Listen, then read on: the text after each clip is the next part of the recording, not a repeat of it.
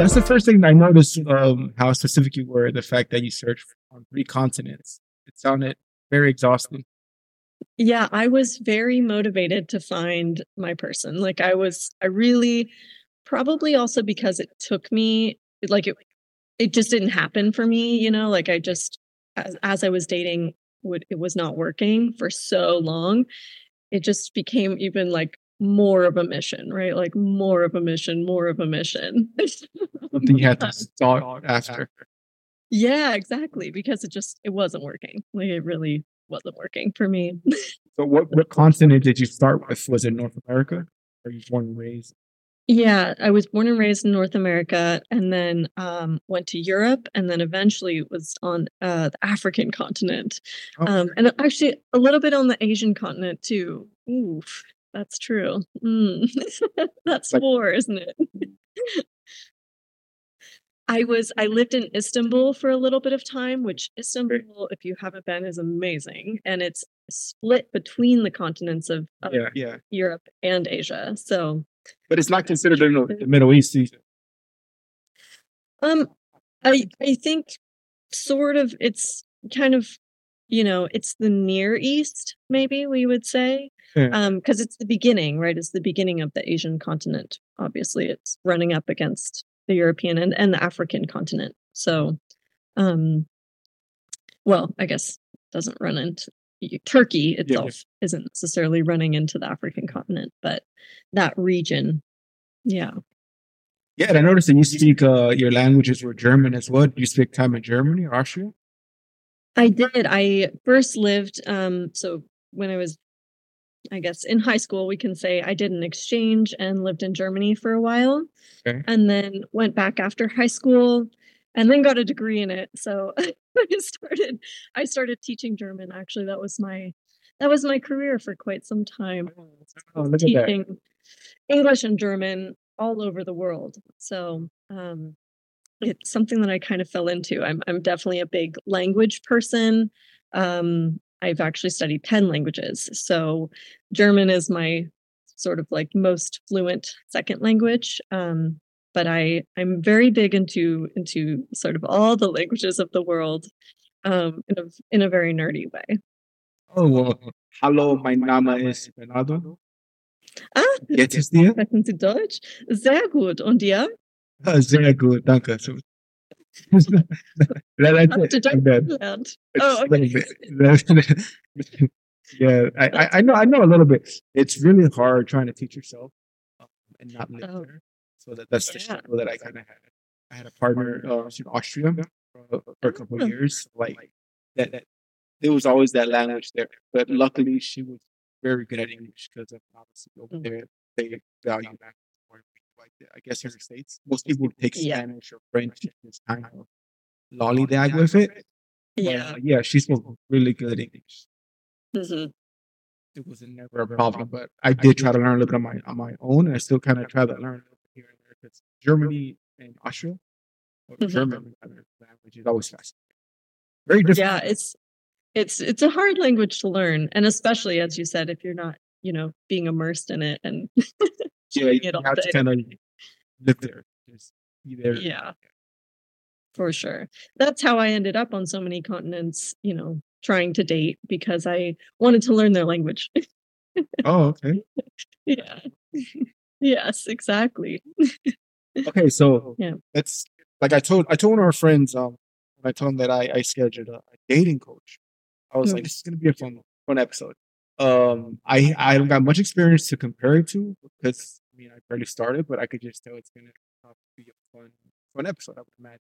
So I have a lot of questions, and as also a single person in their 30s, it's like I know that was what you're talking about as far as like dating in your 30s and going on that's the Tinders and the bump and all of that, and the swipe culture. That's something I'm kind of interested in because my introduction to Tinder was actually from the documentary The Tinder Swindler. So that was my introduction to it. So it was just like a big cautionary tale, if anything. Mhm. So for Tinder, I see it as from what I get, it's swiping left or swiping right if you like a person or don't like a person. Yeah. So swipe left if you don't like the person, swipe right if you do like the person. Okay. And Bumble works the same way too. So there's this methodology is kind of being adopted as like, yeah, dislike is send it away to the left, like is to send it to the right. Oh, and then does the person know that you like them, or is it until they hit you with a like too, and then it's like, oh, bing, bing, it's a match? So now these dating apps have created sort of paywalls where if you pay, you can see who likes you beforehand. But the traditional way, we can call it, or the free way often is you don't get to know who likes you until you've swiped on them. And then if you swipe right, saying that you like them and they've also swiped right, like you're in agreement that you find each other attractive, then they'll say it's a match and, connect you in a little chat room, essentially. Yeah. I saw a story. I don't know if it was more of a clickbait or a sensational kind of title, but it was like $1,000 plan on Tinder, something like that. I would believe it. I don't usually recommend Tinder in my work. Yeah, man. So I haven't researched that, but I wouldn't be surprised. I mean, it's a very at a corporate level, dating apps are becoming very interesting. It's very lucrative, I guess, because you're dangling the possibility. I mean, you search on 3 continents for it. You're dangling the possibility of your true love, your soulmate, whatever it may be, in front of a person. And the older we get, we feel like we have to find a person. What's wrong with us? I haven't found the person that can put up with me. We start feeling the pressure. Sometimes in family, because my background is Mexican, Native American, and with my culture, I see it a lot. If you don't have kids by the time you're 25, it's like something's wrong with you. And right. Yeah. I can't even complain as a guy because the pressure is 10 times more when you're a woman in my culture. Because it's like, if you're ambitious and you're working towards your career, or you're going to school or grad school, like what's wrong with you? Why aren't you having kids yet? Like I have a friend that she's always competing with her sister. Older sister is a housewife. She went down that path. Good for her. She's a housewife. She has kids, and she's doing like a postgraduate school, like in a PhD. And her mom just tells her like, "Yeah, that's fun and everything, but your sister has kids already. Like, why don't you have kids yet?" Now? Yeah. I mean, I don't want to put accomplishments on a scale, but getting a PhD, it's kind of a big deal too. Obviously, having kids is amazing. Raising kids, having a married life, it's awesome. But getting a PhD, you're not slacking away and wasting your life, I would imagine. Right. Yeah, exactly. And I think a lot of that, what you're talking about, stems from this kind of an outdated fear, we can say, that like women are going to miss their fertility window. And the truth is, like, living in America, okay, our birth rates are not the most amazing in the world, but we do have the medicine. Like, we do have the capability for women to be giving birth to babies like much later, right? Like your 40s, right? So we're not talking like your 20s are the best time to have a baby anymore. It's like you could easily have healthy children in your 40s. So there's kind of this lag that I think is happening in terms of like there are these values of like start family as soon as you can. Like it's just, you're 18, like leave your house, get married, like go start a family. And yeah, there's kind of this like, oh yeah, like everyone has a different life path or, has different values that they're bringing to the forefront. And having a PhD is probably just as good as having a baby. Yeah, I mean, but so it brings you personal fulfillment, honestly. Yeah. And having, like waiting until later doesn't negate the fact that you could also become a parent later in your life. So yeah, we're at kind of an interesting crossroads where there's a little catching up maybe to do in terms of because I'm also barely learning. I have someone scheduled for the day on the topic of egg freezing, and I think that's hitting what you're talking about as far as it being prolonged, the time which you can have a kid. Yeah, totally. Yeah. So, what is your way? I think it's more the pressures that we succumb to in ourselves, society, like that. And Yeah. okay, I'm rambling here. I want to get into you. Sorry. Okay. So before I like this rambling. It's good. when we started recording, you were just like, "Let's go ahead and start recording." As far as so on, but we were talking about up there, like you, the way you were searching for love. Was it developed from like the growing up watching princess on Disney kind of fable mythology, or what was it that, or you needed a person? Was it just companionship in general, or were you under the princess of it all? I think probably a little bit of both, we could say. I was raised in a way that I was not allowed to watch TV, and I definitely was prohibited from watching Disney princess movies, for example, because my mother, her version of feminism was that I should not take on any of that, right? It was like, Okay. for her, it was like I should not need a man. I should not, identify at all with being a princess. So, I had, exposure to fairy tales for sure. So there was still some of that, and of course, romantic comedies, right? Like as I reached adolescence, like no longer just doing what my mom wanted. um, Of course. Romantic comedies were like a big part of growing up, right? And in the early 2000s, as you probably know, like they were the big thing. Yeah, I think we're in the same office We are. stuff that we saw growing up. Yeah, exactly. So, you know, that is not quite a fairy tale necessarily, but it does perpetrate a little bit of the same story in terms of like, oh, you're a woman just living your life, and then if you're a straight woman, right? You're a straight woman living your life, and then some man comes into your life through some mayhem, and then because he wants you so much, you overcome all the odds and you guys get together. Like that's like what love is. um and I was also in a really small school, right? Like I had a nice weird upbringing, so that also helped me. So it was like a small town kind of vibe. Like, It was in a big city, but it was a private art school essentially. okay. So I went to school with essentially the same males, like the same guys from the time I was 6 years old. So 6 to 12, I was with the same kind of essentially all of them, the same men. Yeah. Yeah.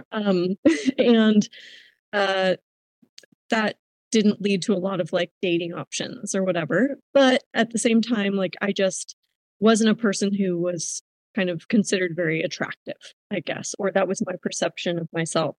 And so, like, you know, at that time when it's like teenagehood and everybody's getting a boyfriend and getting a first kiss, like that was not happening for me, right? Like, um, I was not experiencing that. Like, I wasn't getting that.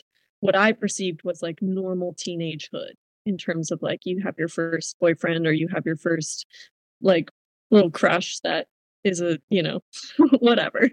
Um, I did not get to have that.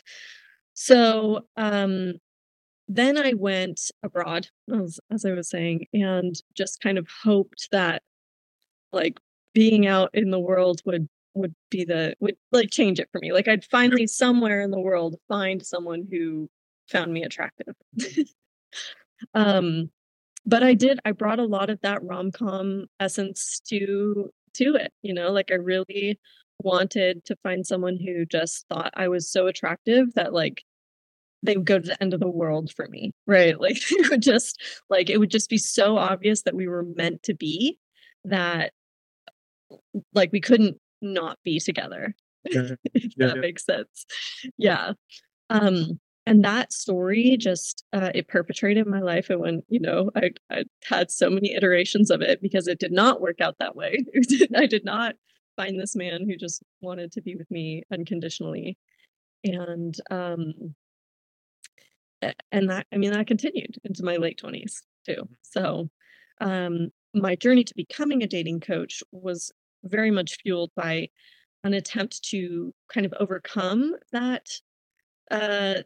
that pattern that I had, I guess, of just attracting casual relationships or not not attracting positive attention, feeling often very bad about myself and um, what was possible for me, like, oh, the men I like are never interested in me, or starting to date someone turns out they're not emotionally available, like just over and over these kinds of things that were just very disempowering. Like they just felt really kind of like at worst heartbreaking, right? Like getting some major heart smash in in and then sort of on a lighter note was just kind of like disappointing, just over and over, like disappointment. um so yeah, it was, I would say, it was fueled by a lot of things. It was fueled by many things, but definitely the things I learned in childhood did not set me up for great success. If anything, it had the effect of wanting you what you kind of essentially were forbidden from experiencing, as far as like princess fantasy in a way. It made you be more romantic, I guess. That's very possible. Yeah. But it's interesting because I saw one of your YouTube videos and you were saying you want to avoid changing yourself for your prospect for your partner. It's one thing to change things, change each other, improve each other, rather than just change sound so negative, like improve each other, maybe. But you don't want to, especially during the courting process, if you would. Yeah. You don't want to be like, oh, changing myself. It's like you're trying to make yourself amenable to them, and that's kind of what tearing your explanation. Like that was kind of the process you were going through when you were trying to get a partner. You were changing yourself, molding yourself. Okay, like I have a friend that he met this girl. My friend used to smoke, call it whatever you're at, trees, marijuana, and he stopped. But the person that he met, apparently she still smoked. And then she's like, but I can change. I can leave it. And he's like, well, I don't want you to change if you don't want to change. It's, not even dating yet. We're just 30, 40. Yeah, I had the experience with my husband because he was a smoker when we met.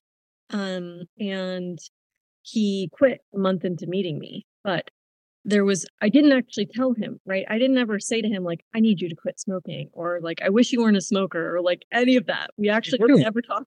We never talked about it. We never talked about it. But did you just leave the room when you started smoking, or did you? I mean, if you grew up like me, it was crazy growing up. I don't know how it was where you were at, but they were always smoking sections.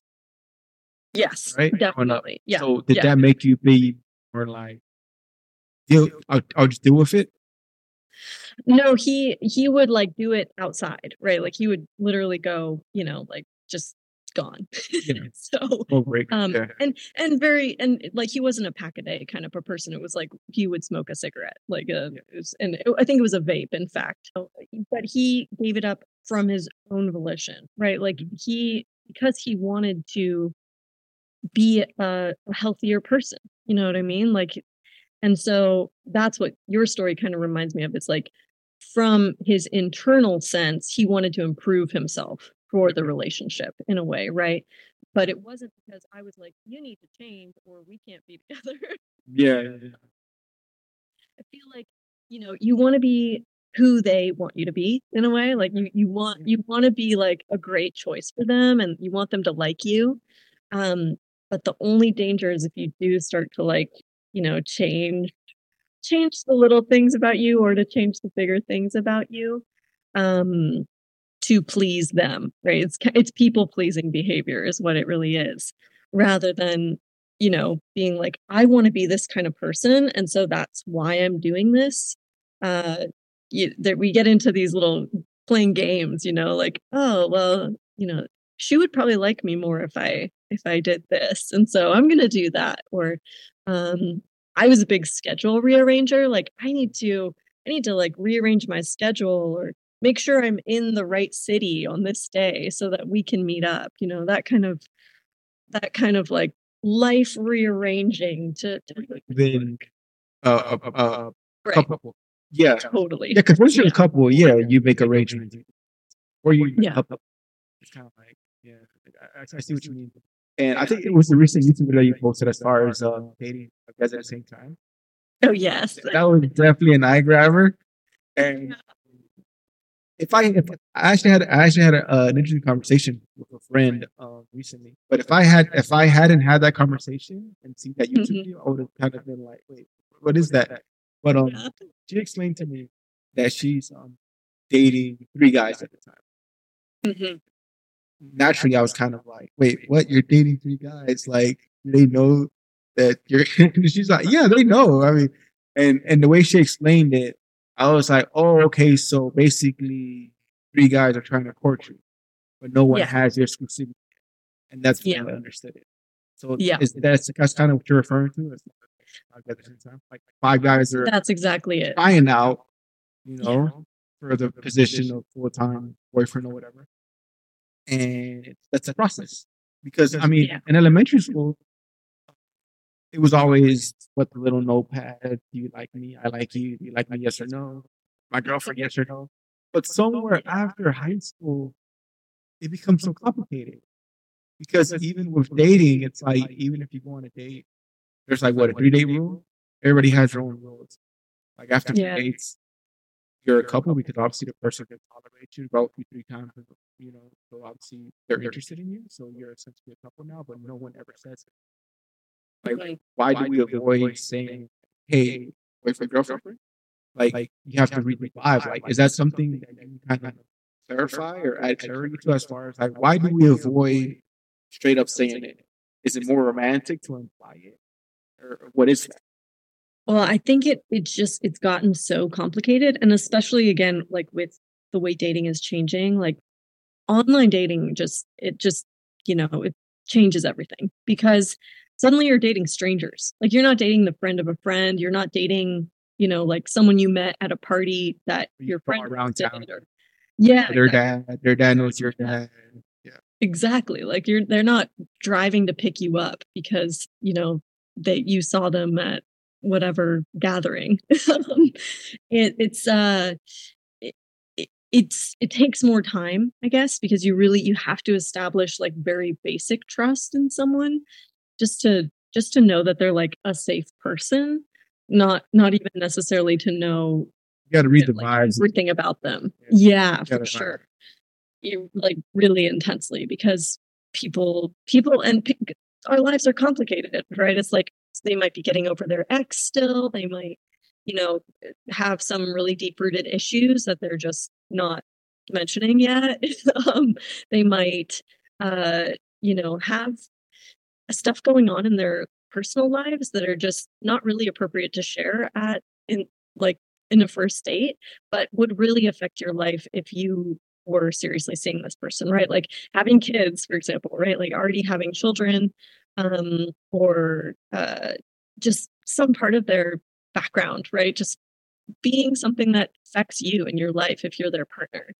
So in general, when you're dating strangers, like you have to kind of go more slowly or more honestly is kind of what your comment was pointing to, like really spelling it out, like really talking about what's going on here, and I think a lot of people don't have the skills, honestly. Like a lot of people don't have the communication skills to be that honest. Like that's super vulnerable. Like it's kind of hard to do. It's like to say like, here's all the hard stuff about me.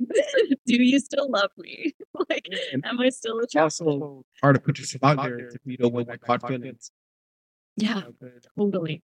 Countless number of times we see, whether culture, people that we know, or just from seeing social media, we see the hookup culture when a person's feelings. Yeah. Yeah. They go into this hookup culture, friends with benefits, but it's like a feelings, and it's hard to admit that. So there's a lot of background stuff that happens. Exactly. Yeah. And maybe you even feel like, ooh, I wasn't supposed to catch these feelings or something. Yeah. Like, oh, my bad. Like now I'm ruining it. There's just so many layers to modern dating. So when you take on a client, because I never hired a dating coach, and I'm trying to think of Hitch. That's all I can think about is Hitch. That's the only reference point. Hitch.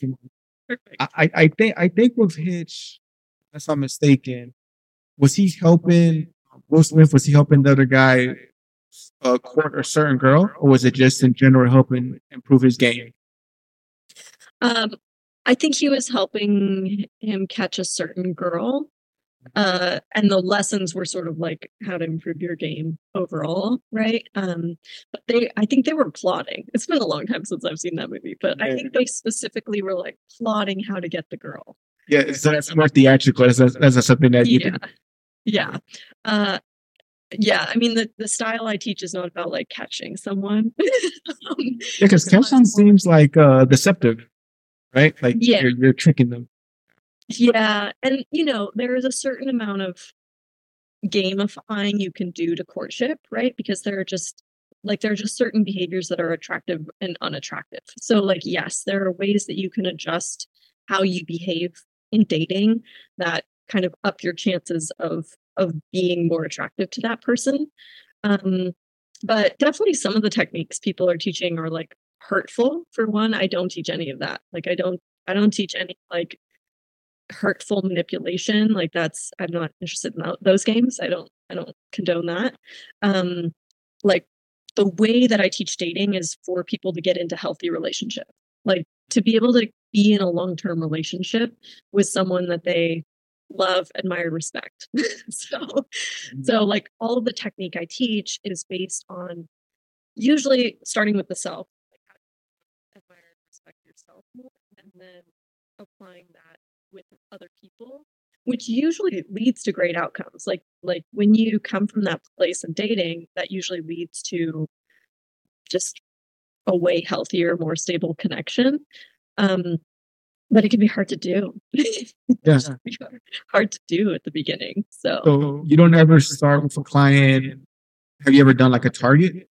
Like as far as the client comes in, because you said you only at the moment, or I think you only specialize in women, right? You don't. So does a girl ever come in or woman come in rather and say there's a guy at work that I like? There's a certain guy, a target, if you would. Is that something you also do as well?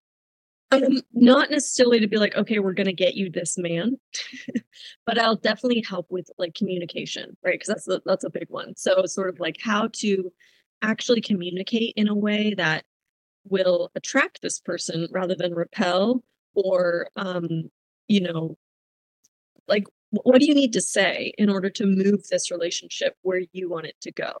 So for example, like, do you know if he's available? It's like we need to think about like this kind of stuff first of all, and do that kind of like like it is manipulation at some level, but it's also just like vetting, right? It's like we need to make sure he's available. We need to like test his interest in getting to know you. We need to like there are all these kind of like things to find out, and things you can do to kind of adjust yourself, right? Like you can work on your sort of presence, right? So like at work, do you really like show up and wash your hair, right? Like do you show up as your best self and bring a little bit of flirtation. I teach a lot of flirtation skills too, because that's a place that many people are blocked these days.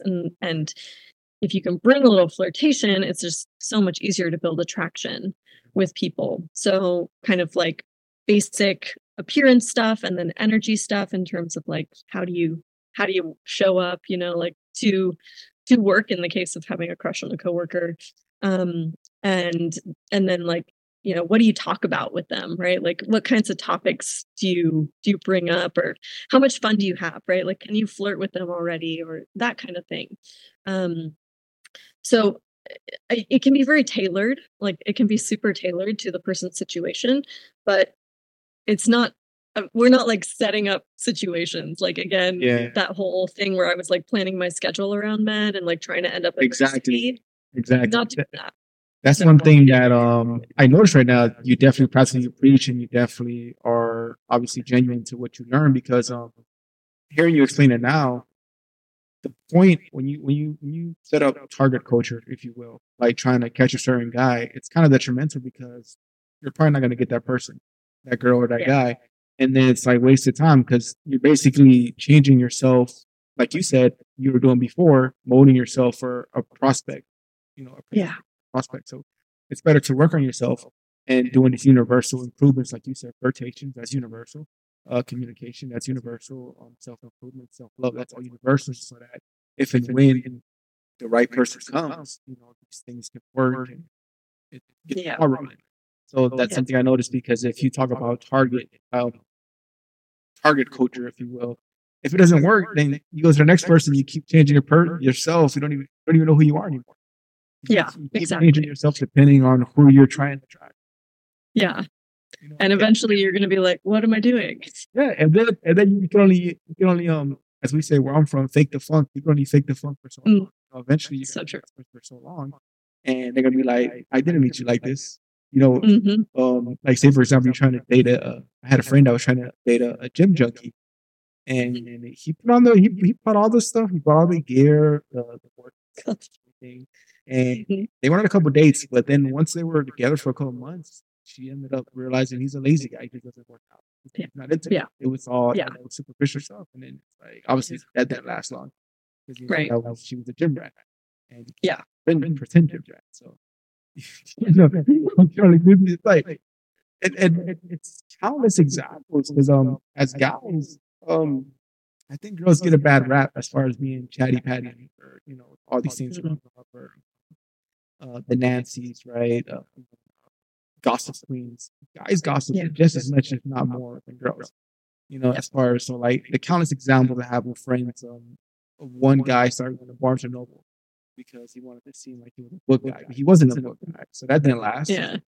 So it's these things that people do it. I don't know if you know How I Met Your Mother. Yes. Barney Stinson character, right? The playbook. He has so many. I mean, obviously that's it's not fiction, because there are people that way.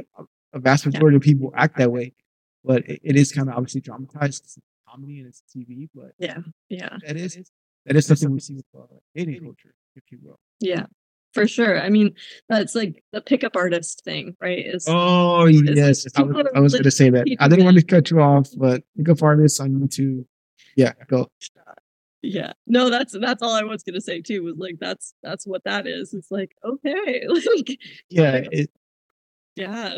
the YouTube universe, as far as that corner with the pickup artists, it's fun to watch, but it is kind of sad that people give their money to that and just make so much. It's insane.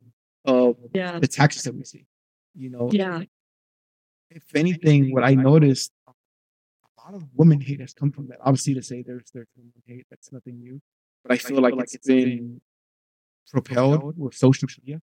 You see on Instagram, girls having fun, being silly, doing whatever at the gym, and guys are always commenting and trying to bring them down.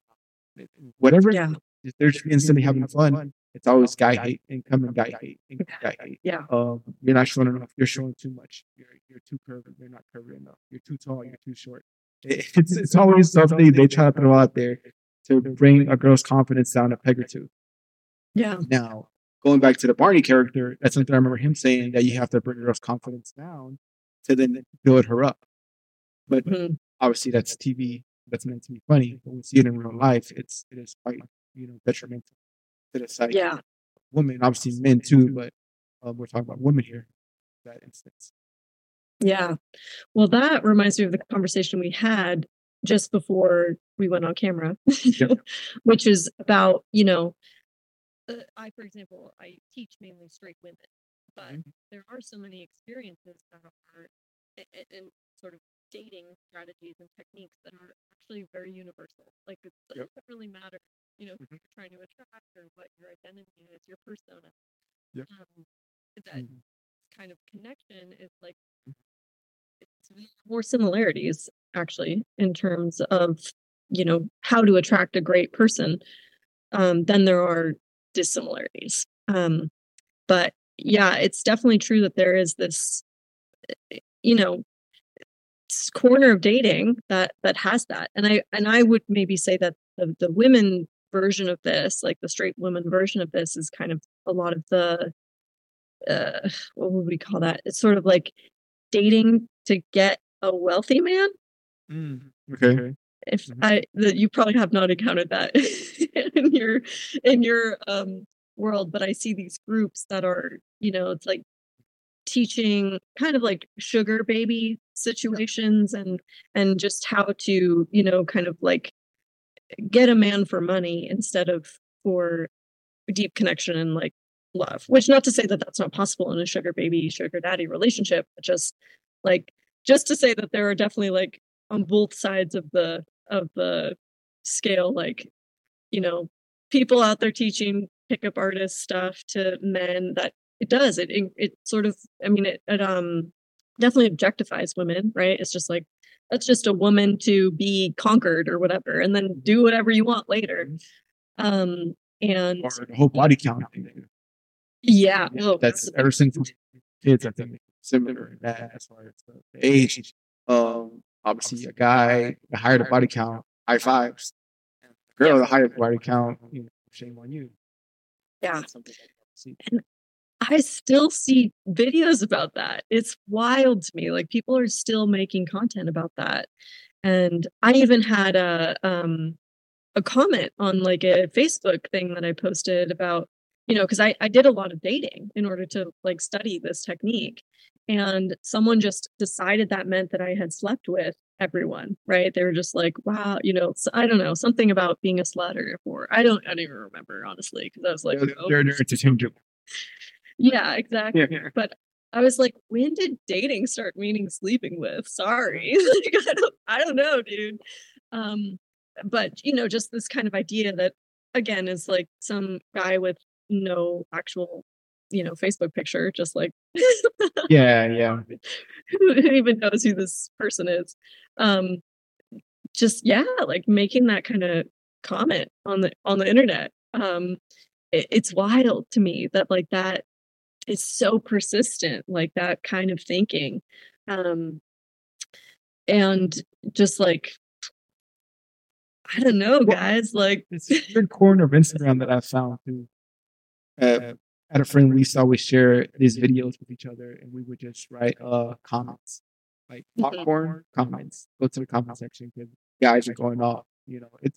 And I hate to sound like such a feminist, I guess, but guys do it to themselves. Guys are always in the comments. I never see girls triggered in the comment section.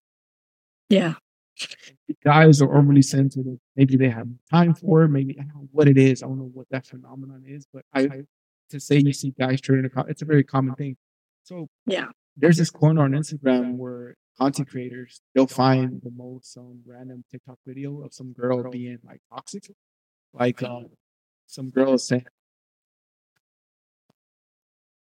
my boyfriend apologized for forgetting my sandwich, but it's okay. Something I'm sleeping with his best friend anyway. Some dumb, very toxic thing, right? Yeah. And then they'll cut away to the creator of the video, and it would just show him looking off, like with 1,000-yard stare, like, you know, like what's wrong with women these days? And the comment section is full of women these days. It's like you could do the same thing with guys. You could find guys TikTok and just, but when you see this being pushed, or you see movie scenes spliced up and making it seem like a guy is raging against a woman, and then you see a bunch of comments like, "Oh, she's for the streets. She's for the streets. You know, she's or she's so and so." And there's so much content there, and guys are engaging with it. And like I said, a girl could just be having fun, doing something silly, and then it's like, "Oh, what can you cook though?" Right. But for a guy, it's never like, "What can you do your oil change though?" I've never seen a girl comment that to a guy. Hey, can you change the tire though? I've never seen that. I have seen it because I've been looking for it. But it's definitely way not as common. Like, it's exactly what you're saying. Like, for sure, there is this. I mean, we can go there. Let's just go there, okay? It's kind of entitlement.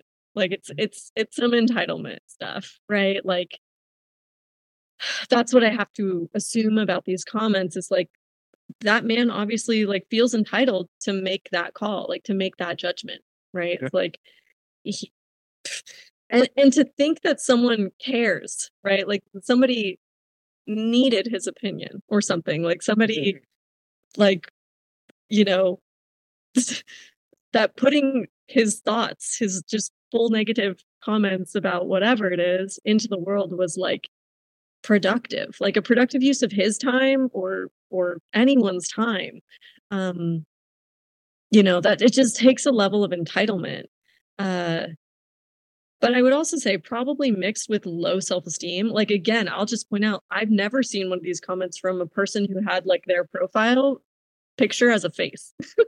like it's only ever like a cartoon or literally blank, like no picture. So I have to assume it's not coming from people who feel really great about themselves and feel powerful and feel like their lives are working out. It's really coming from people who do, have to hide. Like they're already hiding on the internet, Yeah, that's what scares me, because to the other side of that coin, I see guys full profile picture. That I see, they're not hiding anymore. It's like before they would hide, like you said, and that's still common. They still hide those fake. It might even be a person that the person knows, and it's a fake raw picture. They have to hate on the person because they know them, and that's why they're so invested in trying to bring them down a peg or two. But I have a friend. She's an engineer. The comments, she'll just post something about representing for Latinas in engineering. Cool, that's awesome. But the comments, it'll be men with whole families. Like you go to the profile picture, and they're like, they look. Obviously, they're not happy, but you would assume they're happily married. But yet they're over here trying to bring this person down, just for posting about their their success or their story or their passion, and they're trying to bring them, and they're not hiding anymore. That's what's crazy to me, because I don't see that many hiding anymore. Because you do see obviously the hiding, but you see people that are, like you said, they're proud of it.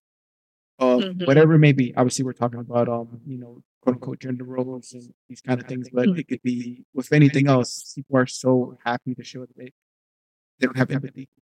Yeah, it's a braggadocious thing. Yeah. Well, I'm sorry to hear that. That sucks. That's, but she shakes it off. She continues. I mean, she's obviously a badass because she's becoming an engineer. Yeah. But, I mean, just still to have to experience that is just, and to know that how much like racism that stems from, right? And as you said, kind of this bravado in being just completely prejudiced is gross. It's gross, to be honest. It goes back to the same things. It's like my coach, for example. It's always I have a plethora of example. This is the last one I'll give, and we'll give more to you. But so there was a girl just doing a TikTok in the kitchen, enjoying herself, and the comment section was full of, "Can you make tortillas? Though? Can you make tortillas? How about you go make tortillas instead of doing a TikTok dance?" How do you know she didn't just finish making the tortillas? Right. Like, and now she's enjoying herself. But the comment section is full of, "You're useless. Get a life. Why are you having fun? Get to work in the kitchen." That's the whole comment section. So, to kind of circle this back to you being a dating coach, do you feel like with women, is it becoming harder to not settle for the wrong person? Like a client that's like desperate, how you once were. Do they ever say, "I don't know, maybe my standards are too high," and do you have to tell them, "No, your standards are not too high"? You have to tell them, like, relax, like, have that conversation all the time. Yeah, that's one of my top conversations, and some of my top content is also about that, like why to not settle. But that's also a trend that we're seeing in dating, is that women are now choosing to be single rather than settle for a relationship with a non-emotionally intelligent man, for example. Like a man who's not willing to look at himself. That's yeah. So there are shifts happening, but I definitely do still get that question of like, am I expecting too much? Like, are my standards too high? And then my answer is always no. It's like, it is the case that there are a lot of, the only word that comes to mind is idiots, but there's got to be a better word for that. Idiots does not nullify their toxicity. Because it's idiot, it's almost like saying they don't know any better. But they do know better. I mean, some of them probably don't, but plenty of them do. And so it's just, they're D-bags. Let's just say that. Yeah, D-bags. There you go. And that's what makes online dating exhausting, honestly, is people go through online dating hoping that it's going to be, right, the princess prince situation. It's like, I'm going to be served my perfect person, like right here on this dating app. And unfortunately, a lot of dating is like sifting through D-bags, people who aren't actually ready to date, but they're on dating apps. People who are on there for fun rather than for actual connection. Like, there's a lot of work that has to be kind of gone into so that you can really just keep your standards and your sanity at the same time. Yeah, it's a jungle out there. Like, yeah, it's definitely, you gotta look through the vines. Like, it's really not, it's not like, oh, I see you immediately, soulmate. Like, that's not what's happening. Because also you have to love yourself and take care of yourself and make yourself presentable. Obviously, we like to say don't judge a book by its cover, but obviously that's the first thing to see, right? Yeah. Well, that's the first thing. And I read some studies that average Tinder swipes, it was a crazy amount of time, swipes a day, so many things. I think they even sell you, like, you run out of a number of you can make. I think that's an upgrade. Like it's a monetary thing. It always more money. Yeah. So hey, you want to keep swiping? Like, addicted to it? Okay, pay more. And people pay it. Yeah. But so what do you say to a client where it's like you said, you have to love yourself. You have to take care of yourself and make yourself presentable. Obviously, like, how do you kind of tiptoe around that to a client? Like, obviously, you're not going to be like, look at you, you're unattractive. You're not going to say that, because obviously beauty is in the eye of the beholder. But like, how do you kind of approach that with a client who you feel like doesn't put the best effort in making itself presentable? Yeah. So I teach this generally in terms of like habits, because that's kind of a nice, easy entry point for people.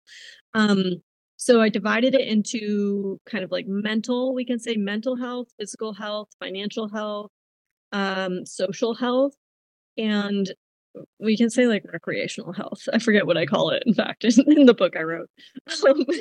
But you sort of pick like 2 or 3 things in each of those categories that you're going to do for yourself.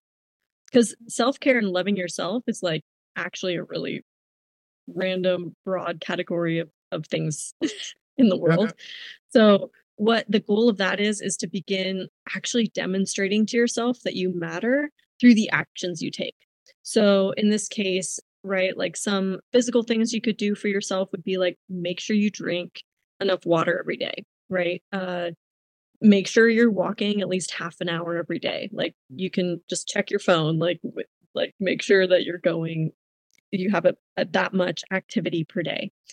Things you could do financially are like open a savings account and just deposit even $20 per month or something, like just very basic, like being mindful that you take care of yourself financially. Maybe it means you buy yourself a new pair of clothes, like a new something, like new item of clothing or something that just really makes your day. Just like, yeah, exactly. It's like, what do you need to do for yourself to, build your confidence and let yourself know that you've got you, right? Like, let yourself know that you're taking care of you. And it continues, right? It's like, then there's mental health. Like, do you journal? Do you have a therapist? Like, what kinds of things do you do for you? And it goes on, right? So the first thing to do is just to start establishing those habits. Like, really got to write them down usually, so you don't forget, because the brain loves to forget new habits. But just keep returning to it. Like, it is a practice, as what I call it, because it's something that you strive to do and you return to when you don't do very well at it. But it's something that you like get into, like training. Make it a routine. Exactly. And it becomes second nature. Yeah, writing it down is also like testing it. So that's very good too. Mm-hmm. Yeah, so true. Yeah. Because same thing with me, with fitness and everything. That I present that work out with me. I almost memorize it. Almost memo it. Like remember, you said you're gonna work out. You send it to them. Yeah. Hey, here's a screenshot. You said you were gonna go do it. And it's, I'll Mhm. go. Yeah. Because if you Yeah. just say I'll meet you there, you're not gonna go. So Right. writing it down, creating little small habits. Like I told one of my cousins recently, I told him just little habits here and there. Just get into Mhm. get into routine. You'll feel it, and once you see the benefits, same thing with your confidence. Yeah. I don't know your clients. I don't know if you have any kind of like task. Like for example, like if I were dating, which obviously I don't have any experience with that, but I would imagine some kind of task like, hey, when you go to the grocery store, start a conversation with a stranger. Or I'll pop Yeah. if you're here to like that. Yeah. Just Yeah. make someone smile today. Yeah. Have a single serve ready counter. Someone make them smile. Yeah. Yeah. It'll help your confidence too. Absolutely. That's a beautiful example. Yeah. And you're doing your service for someone, making something out. That's awesome, man. Like that's something that I have a little sister, so it's my obligation as an older brother to nourish. And she tells me I give off a lot of boomer energy. So wherever we go, whether it be pharmacy or some kind of room to get coffee there, and I'm not tracking a conversation with every single worker, but Mhm. it was receptive that Yeah. they were engaging and they were it was a chummy old time, the Yeah. humor language. But it Yeah. was chummy. It was cool dialogue, and it was like, oh, I'll see you later. Good day. That was it. Yeah.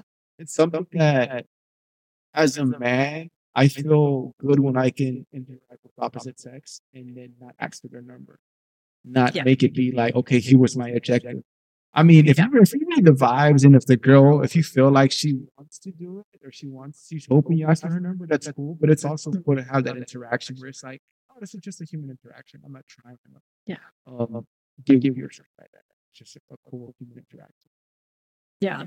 That comes back to that kind of like manipulation technique conversation we were having in terms of like, oh yeah, you could just interact with someone. You don't have to like be trying to do something. Like you can just relate to people, connect with people, like have a good time without there being like a need to turn it into like some kind of courtship or game or whatever.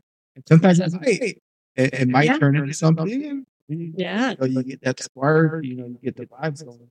But Yeah. speaking of manipulation, I want to talk about the word seduction because Let's do it. I read into it a bit. I've Mhm. somewhat familiar with that sounded so pretentious. I read into seduction, but I'm familiar with the word, seduction, everything. But on a surface level, seduction, people think of it as deceiving someone, tricking someone. Yeah. They think when they think seduction, they think one night stand.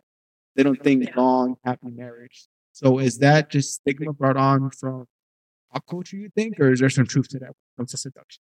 Like, do you see seduction as a technique for like one night stand hookup culture, or is that something that could lead to long term relationship?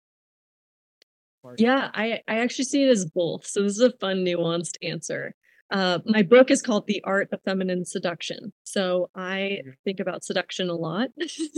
Okay.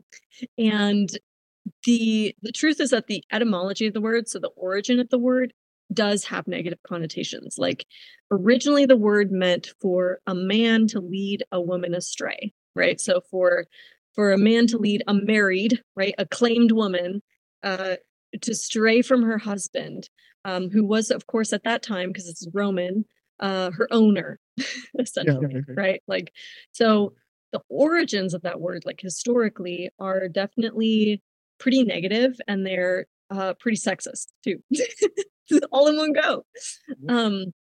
And then over time, that word has kind of taken on more and more meaning in terms of like now women can seduce too, right? And then it's also about like, oh, a woman led him astray, like then he did something. But then that's also sexist because the whole Adam and Eve thing. Yeah. Oh yeah. Tricked him. The girl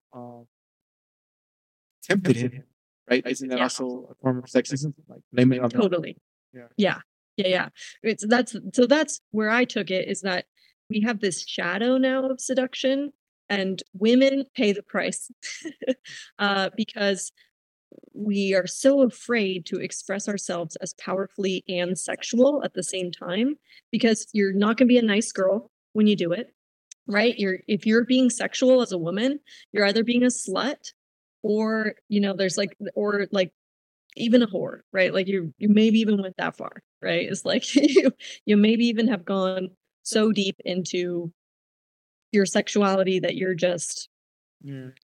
you know, um, it's what were you saying, for the streets, right? It's like, Yeah, I was about to say that's the current and I feel like it's kind of dangerous because it doesn't sound as offensive, but obviously it's still denigrating. yeah, She's for the street. Yeah. Same thing as using the other words, but it sounds Yeah. It's something that it's kind of watered down. That you feel like it's not as severe, but it is. I just think it's But yeah, for the streets. Yeah. The implication is still you're a bad girl, right? Yep. And being a bad girl is undesirable. And so a lot of women right now, especially our generation and older, and I think it's still happening in Gen Z and probably Gen Alpha is going to have some too. But it's called the Madonna whore complex. So it's like you can either be a Madonna, right, who's a virgin, like literally she's a mother, but she's also a virgin. So first of all, that's literally impossible for any woman to achieve. So we've got the Madonna on this side, impossible perfection. And then we have the whore, who's just, the absolute, The other Madonna. Right. Right. She's theoretically the other Madonna. She's the Magdalene. And so as a woman, you can get really easily like stuck in between these two archetypes. We can say like these two ways of being that are not really who you are, but you can be both and either at different times.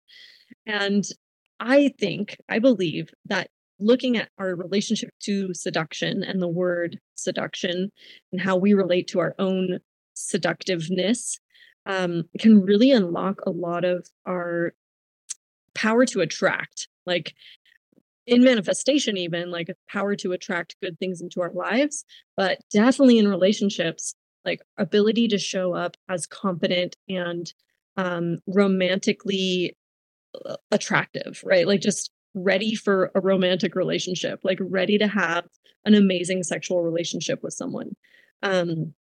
At least for me, that was a big part of my journey because I definitely, like early in life, I definitely was very prudish, we would say, right? I was like one of those prude people.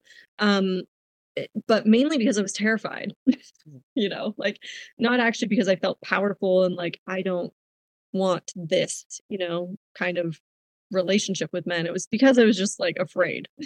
And then getting into hookup culture, like in college and all of that, just was more disempowerment, right? Was just more of like not getting what I wanted, doing things sexually to make someone else happy, but not because it was great for me or like made me happy. And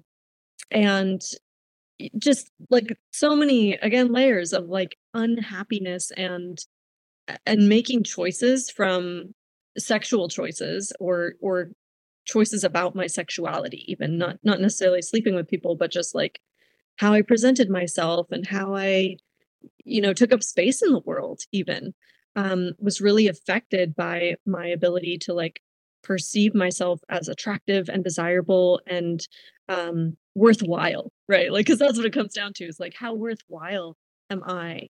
Um, how much space do I deserve to take up? Like, that stuff is all, in my opinion, bound up in our ability to feel attractive. And a big part of that is our sexual power, and a big part of that is our power to seduce. So when I say seduction, when I talk about feminine seduction, for example, I'm talking about dealing with what we can call the shadow of seduction, which is all the unconscious stuff. It's like all the stuff that we believe and feel and assume about seduction and being seduced or seducing someone else without really like doing it on purpose, right? It's like, it's just how we're behaving sort of on automatic pilot. Like what do I believe, men want from me, or what do I believe I deserve from men? That kind of unconscious thinking around like getting what you want in love, like really like being able to be like, this man wants me, and then just like going for it. That was like all in the space of seduction for me. So that's what I'm teaching people to do, is like how to move through that kind of disempowered, I make choices for other people place, and into like full on, like, I am seductive. And then I use it how I want to, right? Like, I'm personally not trying to date anyone's husband. That's for me, that's not a thing. But I found my own husband. It's like, but I felt powerful enough to just like really do the dating game, get on apps, go do first dates, and find my person. Like that required another level of power that I didn't have access to as a young person. And so the teaching of seduction for me is about that, but it definitely does still have negative connotations. It has a negative history. Like there are plenty of people teaching seductive techniques, which again fall more into that kind of pickup artist category, like for sure. I actually wrote my book, The Art of Feminine Seduction, in a way as a response to that very famous Robert Greene book, The Art of Seduction. Because, I found it kind of offensive. Well, go for it. Sorry, continue. No, go for it. I can. No, I feel like, to your point, it's offensive because it feels like, because I didn't read it, but I read audiobook snippet, and it seems very obtuse to a lot of realities. Yeah. Like, for sure. I enjoyed his work as far as the 48 Laws of Power. That was interesting also because it had a lot of historical anecdotes, and I'm a history nerd, so that's on my hand. And I want to try this one out to see, okay, that one's pretty good. But this one felt really, obviously the guy is happily married, but it felt like someone never actually been in the trenches. That's what it felt like. And I feel like what a lot of guys lack from is the ability to read the vibes, right? To read, because they're always so upset over consent. Oh, but she never said, oh, did she want it? She went to the hotel room with the guy. Like, a girl could go to the hotel room with a guy and be vibing, and then he could say one thing that makes her change her mind, and she can leave. It's as simple as that. That's what it is, and people cannot understand that the vibes. I don't know, but that's what that audiobook, rather, that's how it sounded to me. Someone who's never actually been in the trenches and is trying to, to me, they knocked out the park for a lot of power. Maybe I'm biased because historical examples, like I said, but it felt like someone that kind of, how can I say it? Someone who believes their own hype a little too much. And I don't know, it just wasn't for me. Yeah. Agreed. I hadn't thought about it that way, but that's a really interesting way to put that. But yeah, absolutely. Like, not super applicable, I guess. Yeah, it was. It was like this dude hasn't actually done this, like it was very, like you're saying, like, it's like the dandy, the female dandy. Things were interesting. Some things that made sense, but it was basic, simple things. It was simple things that you could pick up from anything from Google. Some people, if you are overly attentive, they'll get bored. And some people, if you're not attentive enough, it also depends on the person's upbringing. Totally. So it's not one glove fits all. That's what I felt that was trying to apply. That's why I didn't like that. Yeah, I agree. And definitely what I got from it was like, oh, you should change, right? Like you should change yourself to be more seductive, right? Like you should pick up these habits and like do these habits in order to become attractive, or like a Casanova, because Casanova was all over that book. And the Casanova. I don't know about this. No, it's something that what I was going to ask you. Do you feel like with women being seductive, is it more about trying to set the guy up to make the first move, or is it about telling girls to go ahead and make the first move? So the dating research shows that women usually make the first move, in effective romantic like couplings, but the first move that they make is subtle. Like women's first move is usually a smile or like an invitation to come talk to me, right? Like there's some kind of prolonged eye contact or some word said in passing or something where a woman indicates, this is again, most of the studies are on heterosexual couples so far. We're catching up with like intersex and intergender relationships. So basically this is what women do generally, and then the men come over, right? Or the men start a conversation, or the men, buy a drink or whatever. And that is generally the modern courtship like flow, essentially, is like there's an indication of interest from the woman, and then the man follows up if he wants to. And I found that incredibly useful. Like for me, that was very effective. Part of it probably had to do with building my confidence then, that like if I indicated interest in a man, it's like already a conversation, right? Like I indicate interest and then he comes over, right? Or I indicate interest and then he texts me something really nice, it created a. How would you do that? Like smiling, making eye contact, or remembering something that they mentioned? Yeah, totally. And flirting in online dating apps. So my method is that you flirt immediately, because people are like, the first thing you say to anyone, and this again works for men, women, non-binary, whoever. First contact on a dating app is a flirtation, because these people are getting 1 million likes. They're getting, like no effort from these likes. They're getting very little attention, or they're getting these conversations that are like, hi, how are you?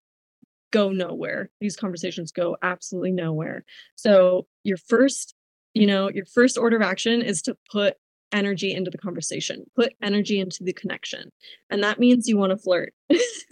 You want to let that person know why you're there, like why you swiped on them, why you're messaging them. And it can be really simple. Like it could be totally like, I would even just say hello with a winky face, right? Instead of trying to like, figure out what I say to be the most interesting woman they've ever heard. It's like, don't do that.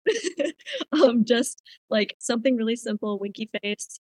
Other great flirtations are direct compliments. Like tell them why you like their profile. Like what was it about their profile that made you swipe right or message them? Just literally like, you have the most beautiful green eyes I've ever seen, whatever it is. Like it doesn't, it literally doesn't matter. Just something about like, this is what caught my eye about your profile. And then from there, it moves on. But essentially you want to immediately distinguish yourself as like someone who's interesting, right? Like, because there's just an oversaturation, right? Like there's just so many people on online dating. Yeah, there's so many. How are you? What's up? Yeah. Hey. What's going on? Yeah. It's like, what's up? Yeah. Yeah. It's a person you've never met. Like this is the thing, is that it's a completely different world than we're used to. And you're literally meeting a stranger online who's looking for connection. So you just got to step up your connection game a little bit more. Like, and then over-examine every text. We have time to think about it. We have time to reply to it. It's not like a human interaction where it's like, hey, how's it going? And then quickly immediate flow. Yeah. Because obviously also in person, you wouldn't just come up and be like, you have beautiful green eyes. Like in person, you would be like, nice to meet you, so. And then in the beginning, yeah.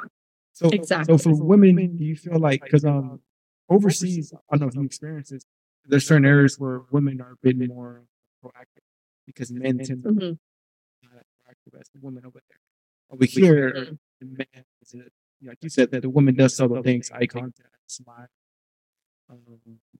touching the shoulder, any touching the arm, something like that. But then again, the guy has to read it well too, because I've also had friends who the cashier says, smiles and hasn't, and says, "Have a nice day," and they're like, Yeah. "God, I think she wants it." He wants me. Yeah, she's like, no, that's her job. It's her job. Yeah. Yeah. I mean, in human interaction at every level, right? Like, I'm married. I still miscommunicate with my husband. You know, like there are still misunderstandings. Like that is in a way like part of human interaction when we, you know, make these assumptions about what the other person means. And so, you know, there's definitely potential for like a little bit of embarrassment, let's say, or just awkwardness in general. Wow. But yeah, But sometimes also addressing awkwardness, that's also a good way to kind of, hey, this is awkward. just see it. Yeah, that's a good way to kind of power through it, I think. Yeah, absolutely. And oh god, there's so much that can be said about that. Really? Well, do tell. Well, I was just your first comment reminded me of like your first comment was about learning online versus in person, right? Like online, yeah, you can say like you have nice eyes. In person, you're not going to start that way. So essentially, in person, what you want to do to engage someone to like check them for this interest, you want to engage them about something that you're doing communally. So you're going to draw them into like whatever the situation is. Like if you're out at a concert, you say like something about the band, right? You mention something about the common experience you're having. I can't think of a good line for a checkout person right now. So, I'm sorry about that. Usually I'm pretty good at thinking of like good flirtations. But for whatever reason, that's not coming to mind right now. But you want to say something, like the theory is that you would want to say something that connects the two of you, like the experience that you're having in general. So you'd want to say something about the store, for example. Like you want to just like kind of fuel the conversation. And then the checkout person would need to either like show interest in you, like really reciprocate your attention, or they would make it kind of obvious that they're like gonna check out the next person in line, you know? And so that would let you know quickly, or at least more definitely, if like this person actually feels interested in you, or this person's interacting with you as a customer. Maybe they're just being kind. And that's not the barometer for a lot of people is kind of broken because sometimes they over they sometimes they don't give themselves enough credit. Sometimes they think the girl's just being they put their own selves down. Right? Yeah, it works walk away from a situation from a potential that could have went from. You know, like think about the checkout girl, you could walk up to them and be like, "Hey, how I don't know, there's a song on it, right? How many times does a song play a day, right? Because there's always the same songs. They could be, oh, God, it's dreadful. Yeah. Exactly. Perfect example. Yeah. It's just something that gives them the spotlight and lets them rant about something that it's not very deep. It's not like traumatizing, but it's still something they can vent. Something like, oh, you know, like or if there's no cashiers working or so and so, like, I guess all these registers are for decoration. You know, and they can vent like, yeah, let me tell you. Yeah. Something that puts the onus on them, the tension on them. You know, if you're just like, hey, what's up? Working. Yeah. Yeah, exactly. I don't know. What do you want me to say? Like, yeah. And also, you want to avoid yes or no questions. Yes, that's another great one. So that is the next thing I teach is that so you start with a flirtation like that, and then you immediately move into what I call emotional questions, which are basically as you just exactly landed on. It's like not a yes or no question. So it's an open-ended question. And then it gets to who that person is. So it's really putting the attention on that person and getting into like more of the emotions of their life. So it's like, oh, do they feel like disgusted by their situation right now? Or do they maybe they love that song that they heard, you know, like maybe that's their favorite, whatever, like that's their jam. And you will just by asking those kinds of questions, like, you just find out so much more about who that person is, and you have more fun. Like, both of you have more fun rather than the kind of questions people often ask, like, "How are you? Where's your hometown? Like, where did you grow up?" Like, those kind of dead end one-word answer questions are death in dating chats because you don't know very much about that person yet, and they've already told that information to, like, so many people in their lives that there's gonna be nothing about you that stands out. Like, no. You will not stand out with that kind of question and information exchange. Like, how many siblings do you have? Like, that does not matter. What you need is you need to know who that person is. Like, you need to know their core. And the questions that you just mentioned are the thing that's going to get you there, right? It's like not yes or no. Don't ask yes or no questions. Like, don't do that. Open-ended and something that really puts the attention on that person is going to go so much further for anyone. Again, this is where that's the theory, like for men, women, whatever, is like doesn't matter. The rest lies on you, right? This is things are kind of like, it's all the little jump. That's all it is. Yeah. All these things could happen, and then the girl could change her mind, or the guy could change her mind, and that's fine. Cool. You know? Yeah. Or someone's already like has a partner. Like, it's like, you know, you don't know. You don't know someone's situation. But you're just testing. Like, you're just testing for compatibility and connection, and like whether you can even enjoy this person, because that's not a given. Even if you've matched on a dating app, like, you know, I matched with plenty of people who are just not a good match. Like, you don't get very much information from a profile. So yeah, because the match is just superficial, right? It's just a profile. Yeah, it's like these are the pictures, maybe some prompts, a little bit of information about their life, like politics and whether they smoke or like, you know, stuff just very, you know, very surface level. Exactly. As you said, superficial for sure. Yeah, and then that's going to determine and you go from there. Do you feel like politics, obviously, they've been brewing like crazy in this country the past, whatever. Is that something that, like, I would imagine your clients, is that something they deal with? What looks like? Yeah, I mean, luckily this year seems to be a little less fraught. Like, thank goodness. um, but definitely during the Trump years, I'm just gonna call it during the freaking Trump years, and especially at the beginning of the pandemic, like that was a big issue because it was, and I had people on like the vaccination situation, like both ends of this of the spectrum of like, I need to date someone who is vaccinated, or like I need to date someone who isn't vaccinated. Like, it was just like people were really Wait, so they were going out of the way, like, were they approaching it more like, were they kind of being like, okay, this person has to be vaxxed, or were they kind of like, okay, this person's cool, but then I figured out they weren't vaxxed? Was it? I had both. I had both.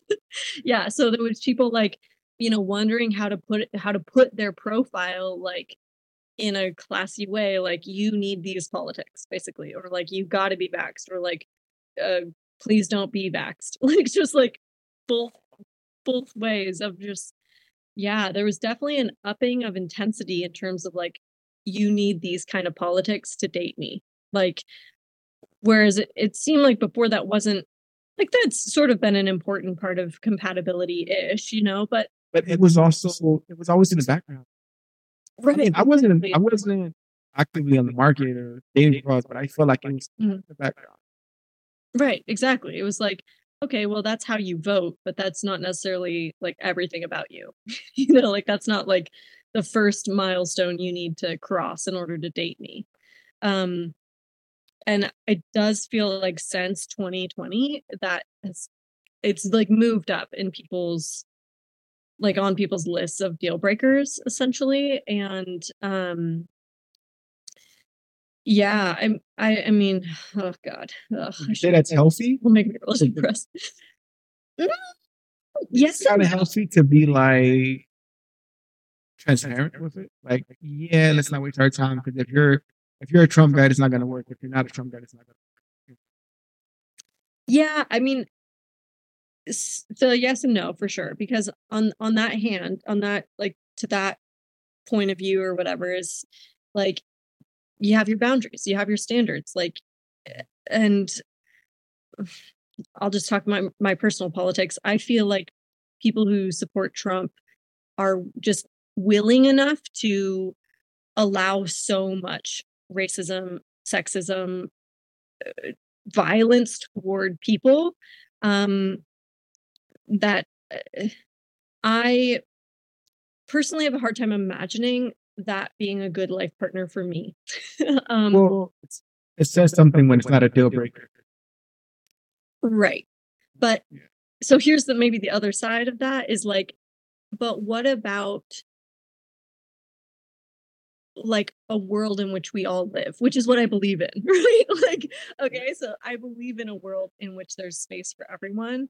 And so by me saying like, well, I just absolutely cannot get along with someone who has this, political whatever belief, I kind of discounted an entire person based on one fact, right? Which I have talked to people who support Trump who don't believe that they are prejudiced or acting out, a supporting, we could say, like a racist, sexist agenda by their vote. And so kind of this like black and white thinking in terms of like it's like this or it's like that, and therefore like since you this you must believe that or something like that. I hope this is making sense. Well, like I said, it can be healthy, and also because it's funny because you said the Trump years, but Trump was the catalyst. He was a catalyst of this chaos. Because when I met my last partner, Trump actually barely got elected. I think it was 2017, and we talked and we connected on crazy story. We connected via like it wasn't a dating app. It was actually like a word puzzle app, and it wasn't even a dating agenda. It was just playing like words for friends, like crossword, whatever. But one of the first things she asked me after getting to know each other a little bit was, "Who did you vote for?" Like in a jokey way, Yeah. And I was like, "Well, not Trump." And she's like, "Right answer." But at that point, she already knew my vibe. She obviously knew I was in a Trump vibe because the things we talked about, my beliefs, the way I carried myself, it was more of a kind of a joke. But to me, it was appropriate. Yeah. And up to wrong. That was the first thing. Right. Obviously, it was a good fun because we were alive. We were already connecting. And I didn't feel offended by it. Yeah. Yeah, obviously, you know enough to know I didn't. Yeah. I almost want to say, look at me. Right.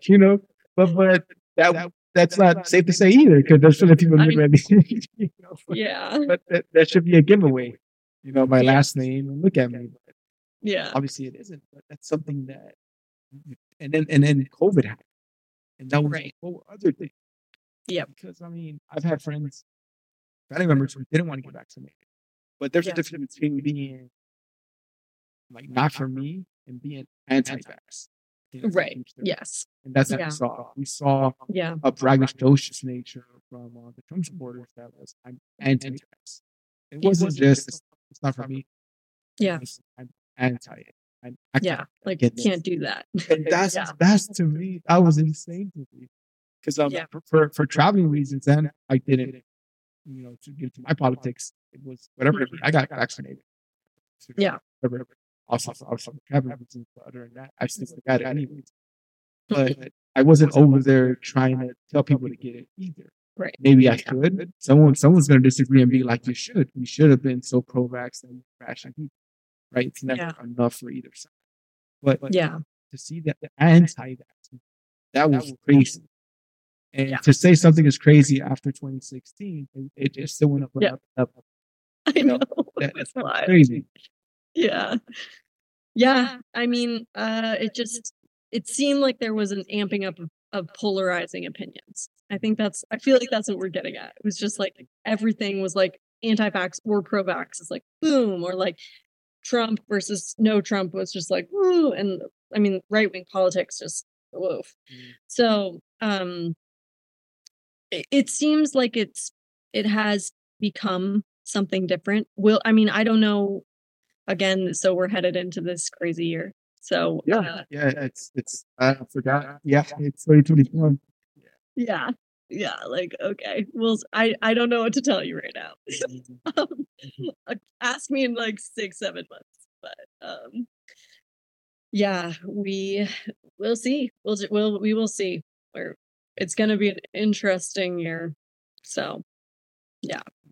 But do you see like some clients because going into that whole conservative liberal thing? I see with a lot of people my age, like guys, they feel like feminism has destroyed. I don't know how you would phrase this, but it's destroyed the courting process because it's so independent. So you can't get chivalry. Like feminism killed chivalry. That's the famous that you see on social media. Yeah. To me, I disagree with that. I've always said that maybe it's because being raised by a strong woman. You know, my grandma was a very strong woman. To me, that was always a great thing to have a strong woman. I never wanted a woman who was submissive, if you will. To me, like I've had partners that were, I would rant about things. Maybe they weren't as interested, but they wouldn't give me any pushback. They wouldn't give me their opinions about whatever it may be. And to me, that was never flattering. That was never flattering. It was always like, you have pushback. I like that. I appreciate it. You know, that's always value that. You feel like that's an active thing you see. You see like women who have to deal with, you know, the duality of being, you know, I want my moments of being a damsel in distress and my moments of being. Yeah. I mean, that was for me part of my healing because I became what like in therapeutic terms is referred to as like hyper independent. So for me there was some retraining in terms of like it's okay for other people to help you. You know, like that's allowed. It doesn't mean you're weak. It doesn't mean you're, you know, incapable. Like I personally did have to heal some of that like I don't need a man kind of attitude, right? Like it because for me in that case it wasn't like an empowered like I'm just a powerful woman who like makes my own life happen. It was much more of a like defensive like no, I don't need you. And so I did need to heal some of that kind of attitude about it. But I definitely and I help other women do that too, right? Like allow a man to open a door for you because it's nice. It's just nice. It doesn't actually mean anything. Unfortunately, like this is the thing is that because of the way relationships were structured with that whole like dominant submissive thing is like if you accept help or you accept support then you owe something, right? We created this kind of like transactional relationship where it's like I do the telling and you do the submitting, right? Or I do the breadwinning, I earn the money, so you take care of all the non-money stuff in our lives. Like we set up this kind of like rules, right? Like all these rules for like how to be with someone, specifically men and women in this case. And it's not super healthy in the way that I see it, right? It like really depends on somebody shutting down some part of themselves, or both of them shutting down some part of themselves, right? Because then in this case, then it doesn't let men be their full emotional selves, or it doesn't let men, you know, fall apart sometimes. Like just freaking sometimes a man needs to fall apart. I'm sorry. Yeah, exactly. The man is the damsel in distress. So there's kind of a balancing that for me needed to happen in terms of like allowing myself to like we can say consciously be in distress, like be the damsel in distress, so that I wasn't just like acting it out in really unhealthy ways and like you know, like needing a savior. Because what's not sexy is the like needing a savior energy.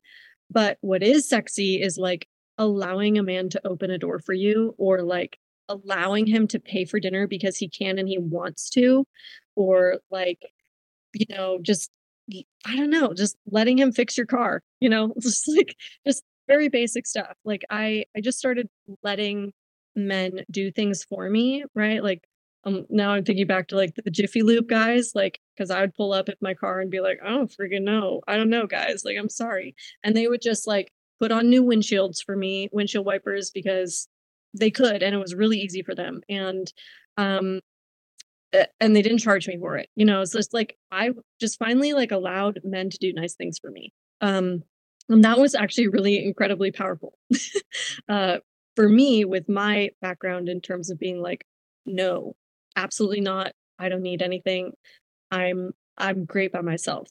But you don't want to get into that losing yourself thing that we talked about at the beginning, right? Where you're just like, I just do what someone else says, or, he rants to me and then I'm just like, whatever, dude. Like, you don't want to be like so withdrawn and submissive, we can say, but there's got to be a different word for that too. Just kind of like withdrawn from the situation, that you don't have like a thought or a feeling or connection to offer the person, right? Like your male partner, maybe, sure. um yeah, like you don't want it to be just, oh, your job is to do this or my job is to do that. It's Like, about balance. it's more complicated. Yeah, It's about balance. absolutely. Road trip, for example. Like, yeah, there's a time and place to be passenger princess, I think they can call it. Yeah.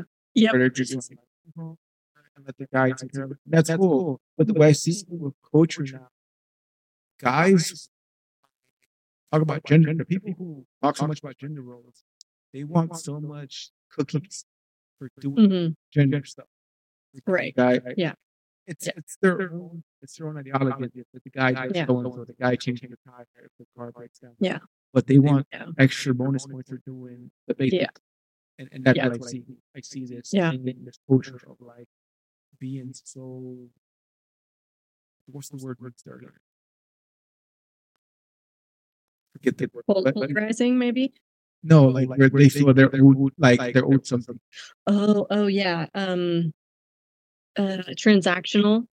No, like Oh, entitled. Entitled. That was Entitled. There you go. Yeah. They're so entitled to all these things, right? Just because they think things that, in their own words, it's a gender role. Yeah. There's a strange noise. Yeah, the guy has to go investigate. Yeah. It is. I want to go investigate. Yeah. Tell my partner, hey, call the cops if you want, but I'll be the one to investigate, whatever. Yeah. And that's just what happens. Yeah. And I feel like guys, they want brownie points for doing these same things that they preach that are basic things to do. Yeah. Yeah. I actually really like your distinction there. And I think that's a perfect measure for whether it's sort of like appropriate for you. I don't know how to, I'll figure out how to say that in a second in a better way. But like, if you expect to get something for how you're being, that's a sign that you're not in balance, right? Like, your natural, authentic way of being will point you in the direction of like your natural, authentic expression, So if you want to be the one who goes to check out the strange noise because you feel protective, because you literally have this urge to, make the room safe, make the house safe. Amazing. Perfect. That's great. But it shouldn't come from, it's my role to do, and therefore doing this role is what gets me respect or, a blowjob or like whatever it is, it's just like, it's not about a point system. Like, it's not about like, the other way, the woman made dinner, so now she gets to like have a haircut. She gets money because she's the homemaker. Like, it's kind of ridiculous to think that way. So I like your system of like, if there are brownie points happening, like, yeah, for me, that's a sign that like, that's not an authentic expression of your, we can say sexual energy, right? Like, it's just not. Exactly. And that's the way to get to get through the knuckleheads, because you mentioned that, and you're triggering your alpha males, right? Like I get into some arguments on Instagram, and I get called a soy boy so much because I think I'm pretty rational. I can't mention what to talk about. Like, I was claiming has been a soy boy, and then they go to my profile and they don't see a soy boy. They see someone that I look physically imposing. I work whatever. I have characteristics of a quote unquote alpha male. I just don't have. I feel like I need to have it my entire. But Yeah. So I've always see it. They go to my profile and they try to find anything they can to insult me. Like they assume I'm a soy, whatever, beta male, but it's the culture of alpha male and this whole anti-gay culture of just for the streets, all that culture. It's all that stuff wrapped up into one, and that's why, like, with your clients, like I said earlier, just have to stress to them, don't settle. Yeah. Just work on yourself. When our trust that better is coming. Yeah, that's a perfect way to say that. When preparation and opportunity meet. Yeah, I'm an expert. I'm an expert who's singing, so I'm like the critic who knows the direction but can't drive to get there. Yeah. So you're preparing for when the opportunity strikes. There we go. That's the mantra. Yeah. No, but it's something that, like I said earlier when I first saw your profile, this is gonna be fun. This is gonna be a fun discussion as far as like the way these things can go. And one more story I'm gonna share. I shared, I think, in the last podcast. It's such a ridiculous story to me. But I had a partner when I was 17, ages ago. But we 17. So I had a partner, and I was on the phone with her. And she was like, well, I'll be right back. And she left like 10 minutes, and she came back. And I'm like, is everything okay? And she's like, yeah, I just had to go serve her dad. And she was Mexican American. And I heard the dad was sitting at the table, and the food was in the pot, but he cannot serve himself. But he was at that table waiting to be served. And if no one serves him, he becomes a man child. And gripes about it, that someone has to serve it. The food is already cooked, mind you. Yeah, it's already cooked. Right. Just in the pot. Maybe he doesn't. Yes, that's all you got to do. But he would not do it. And she knew that if she didn't go do it, he'd become a man child. Yeah, he'll go full man child and just bitch and moan about it for the rest of the week. And my mom. And my parents are pretty old fashioned too. But to that extent, I never thought that was a whole other level to me.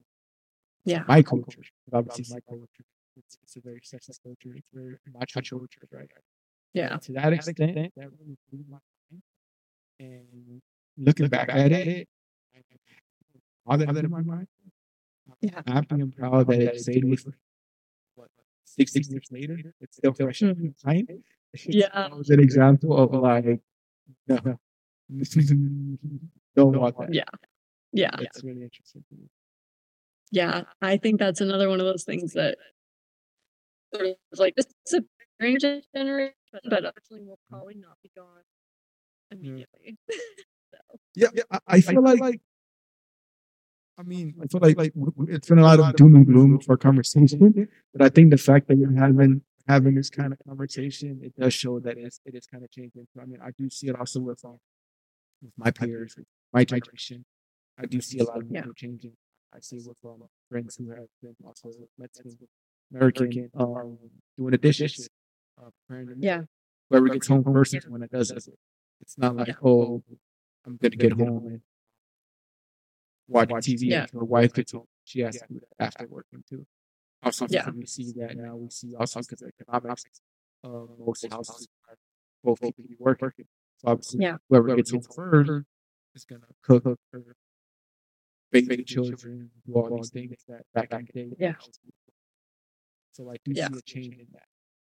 Yeah, it's happening. It's happening. Yeah. I think it also depends on who you see. If you're trying to like line, so the kind of more is what you try. Totally.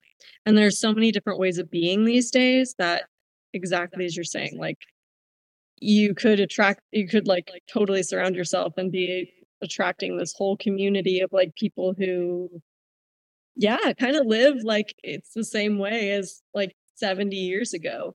But you can also find new ways of being and communities where they're just like, oh yeah, no, like gender roles, we don't do that here. So, like it's cool. It's cool for like if you have a partner. I would imagine from my perspective, like heterosexual, it'd be cool to have a girlfriend who likes dogging herself up. That's cool. Awesome. Yeah. At the same time, it's like I hold down to the stress that's not really also stuff like seems like if it's not me. So at the same time, she's strong independent and handle her stuff. Like I think the best way to put it, like you said, you didn't need it, but it's nice. It's still it's complimentary. And that's probably something you have to cut out because before you were like, I don't need a man, but now it's like it's uber nice, husband. Yeah. And and the difference now, like I just appreciate the ways that we're different and like what he brings to my life that like I could never bring that to my life. So there's kind of this thing like, I don't need a man to survive, right? Like I don't need a man to like be okay, but I do need him, like I really do, to just like to build my life the way I want it, because I do want to have children sometime, it's like I don't want to do that alone, so like I need him. Like I need him in that case. And there's just this whole reframe in terms of like what does it mean to need or to to like be in partnership and like accept support and communicate in ways that are healthy and appreciative instead of like, what have you not done for me lately, right? Like it's kind of like negative, like not appreciating who this person is, ways of being. So, it's just like retraining slightly in terms of like how you see what other people can do for you and how much you love it, like how much you appreciate it. It's just like I just freaking love the things my husband does. I love who he is. Like I would just never think of responding to the world the way he does, and I just think that's awesome. Like that's great, that's good stuff. And to get to be in partnership and like witness that every day and experience life as his partner that's the gold, in my opinion. Like that's the gold right there of having a healthy relationship. So you feel that kind of drives your passion. Obviously, sure, relationship, but also that's the gist, that's the nugget that gives you that extra and help someone to find their person. For sure. I want that for everyone, like I want that kind of depth of love and appreciation and admiration and respect and fulfillment even comes to mind, like that's possible in relationships, like for as many people as possible, because that definitely is not the story of relationships that I witnessed growing up or that I feel like we get told often. Like we're often being told about lots of toxic stuff and lots of divorces. We can say like the end of family, like just lots of really chaotic, hard stuff. And that definitely has its place too. Like it's not to say that that's bad, but just for people to know that there's an alternative, right? Like there is this amazing relationship possible, and I believe for everyone, because I was a huge relationship mess. Like obviously, like I was not doing good in relationships. Like I was not, it's not good for a long time. So I really believe that like having these incredible relationships is possible for most people, right? It's not across the board, but like most people are totally capable of building the skills to have really incredible, fulfilling relationships. And it jazzes me up. Like I want that. I want that for the world. So yeah. As a dating coach, do you like with your clients, if they find someone, keep up with it, or is it like do you keep in touch, or is it just like you gotta kind of I try to. It Try to feels keep in touch. like a little awkward, like I'm like snooping back on their relationship, like to figure out if they're still doing well or whatever. But you know, for the most part, again, like just revisiting, like, hey, how are you, and how are things going? Like, just because that is in the end what's important is like that the individuals are doing great, and then usually they will report to me like, here's how here's how my love life is going. But yeah, I haven't quite passed that place where I'm just like, oh yeah, I can just be like, hey, how's your love life, out of the blue. I might get there someday, but yeah. That's awesome. Yeah. Well, I think we did. I took enough of your time right there. I think we did it. Yeah, we did it for this time.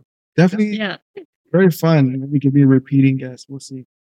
I would love that. I would love this. This has been a great Things in order conversation. and just come up with some more interesting topics because I feel the chemistry there definitely rampant. But Yeah.